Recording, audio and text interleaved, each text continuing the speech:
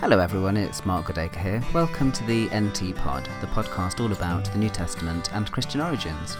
It's episode 11, and today we're going to be looking at wealth and poverty in the Gospel of Luke.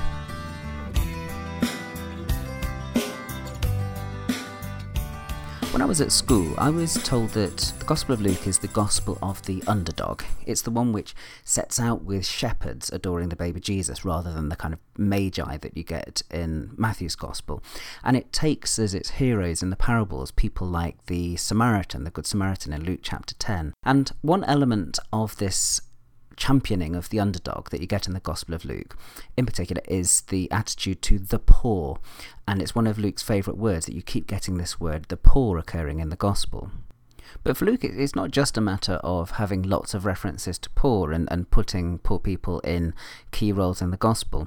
There's actually something quite important going on, and it's what New Testament scholars will call eschatological reversal. In other words, whatever the realities are in this world, in the kingdom of God, they will be turned over, they'll be reversed, there'll be a complete changeover. And Luke announces this agenda right at the beginning of the Gospel, because when Mary sings her song of praise about the event that's about to happen, her giving birth to Jesus, when she has that song of praise, which it tends to be called the Magnificat, there's a great line which talks about and encapsulates this eschatological reversal. This is Luke 1:52-53. Mary says, "He has brought down the mighty from their thrones, and he has exalted the humble. He has filled the hungry with good things, and he has sent the rich empty away." And this kind of eschatological reversal, where you have the poor rewarded and the rich condemned, is something that you get especially in Lucan parables. If you turn your attention to a couple of them, Luke chapter 12, verses 15-21, there you have the parable of the rich fool. And what happens is, this fool is so rich and doing so well that he gathers all of his produce into his barns and thinks about how he's going to live long and prosper. And he says, I'm going to eat, drink, and be merry. And God says to him, "You fool, this very night your life will be required of you." So what happens is you have a dramatic reversal going on there. The rich man who is living in luxury suddenly has absolutely nothing. And then the same theme's taken even further in a parable in Luke chapter 16, verses 19-31, called The Rich Man and Lazarus, or to use the old Latin, Dives and Lazarus. And what happens here is a dramatic representation of a complete switch around. What happens is Lazarus is the poor man who is at the gate of the rich man's mansion. He would love to eat the crumbs that fall from the rich man's table. But what happens is when the rich man dies, he goes to Hades and he is suffering down there. He begs Lazarus, who has gone to Abraham's bosom, if he could only just have a little touch of water to cool his tongue. And what you have here is really like a dramatization of an earlier part of Luke's Gospel. If you turn to chapter 6 in Luke, you get to a famous passage, very famous passage, right at the beginning of the Sermon on the Plain, where Jesus begins a whole series of Beatitudes. And in Luke, the first Beatitude goes, "Blessed are the poor, for yours is the kingdom of God." And really this is what happens to Lazarus later on in chapter 16. He's a poor man who is blessed by rewards in the kingdom of God. And then the interesting thing about Luke's Beatitudes is that he follows them up several verses later with some woes, some condemnations. And the very first one is, "Woe to the rich." And what does he say about the rich? He says, "Woe to the rich, because you have already received your consolation." In other words, they're people like the rich man in chapter 16 who had already received his reward because he'd been feasting sumptuously every day, like the rich fool who stored up all that stuff in his barns in chapter 12.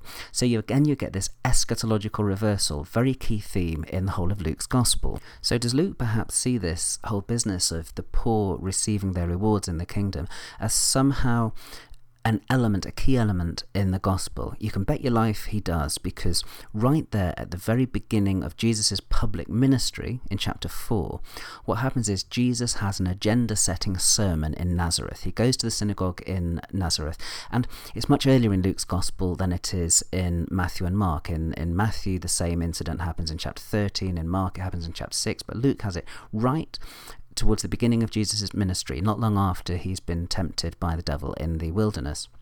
And the very first line when he gets up and preaches in the synagogue is a line from Isaiah 61, and he says, "The Spirit of the Lord has anointed me to preach good news," that's the word, the gospel, "to the poor." So Luke seems to see the gospel as being centred on the poor, and the way that he configures this is as a kind of reversal in their fortunes, that hearing Jesus' words will transform their whole outlook radically, because they're going to have this reward in the kingdom. But there's another element to this in Luke's gospel. It's one which we could easily miss if we're not careful, but it's very important. It's the way that Luke connects poverty with discipleship. He links the whole business of being poor with being a disciple. Take a look at chapter 14 and verse 33 in particular. Here Jesus says, "Every one of you who does not renounce all of their possessions is not able to be my disciple." And it's not just in sayings material that you get this clear view that discipleship entails the leaving behind of all possessions. It occurs in the narrative material of Luke's Gospel as well. And so if you go back to the call of the disciples in Luke's Gospel chapter 5, Luke interestingly adds little phrases to what he takes over from Mark. So when Simon and his brother Andrew and James and John follow Jesus in Luke chapter 5, you have this interesting little line added that having left everything, they followed Jesus. That's Luke 5:11. And that little phrase, having left everything, is something that Luke has added to Mark on the assumption of Markan priority, which I share. And then again, when Levi is called, Luke is careful to add a little phrase there to his Markan source, where he says, having left everything, Levi goes and follows Jesus. That's in Luke 5:28. And what Luke is doing here, I think, is he's setting things up for that grand pronouncement at the beginning of the Sermon on the Plain in Luke chapter 6 verse 20, where he says, "Blessed are the poor." What's so interesting is that where he has Jesus announcing "Blessed are the poor," who is he speaking to? He's speaking to the disciples. It's very clear in Luke 6:20 that Jesus lifts his eyes and speaks directly to the disciples. So it's not just some kind of grand abstract blessing on the poor, but it's particularly those ones that Jesus has encouraged to leave everything in order that they could follow him. And one other thing that is worth bearing in mind is that Luke, of course, didn't just settle with to write one book. He's the only one of the gospel writers that writes a sequel. Very bold and brave thing to do, and I'd love to visit that again in the future on the NT Pod. And in Acts of the Apostles, he continues this story about the business of renouncing possessions in order to follow Jesus. But that is a story for another day, or it's an episode for another NT Pod. Well, thanks very much for listening to the NT Pod. It's been good to have your company. I usually go through at the end of the pod with a whole list of places that you can find me, and frankly it does get a little bit tedious, doesn't it?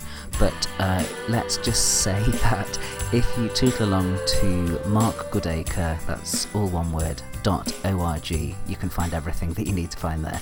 So thanks again for listening, and I'll see you again soon.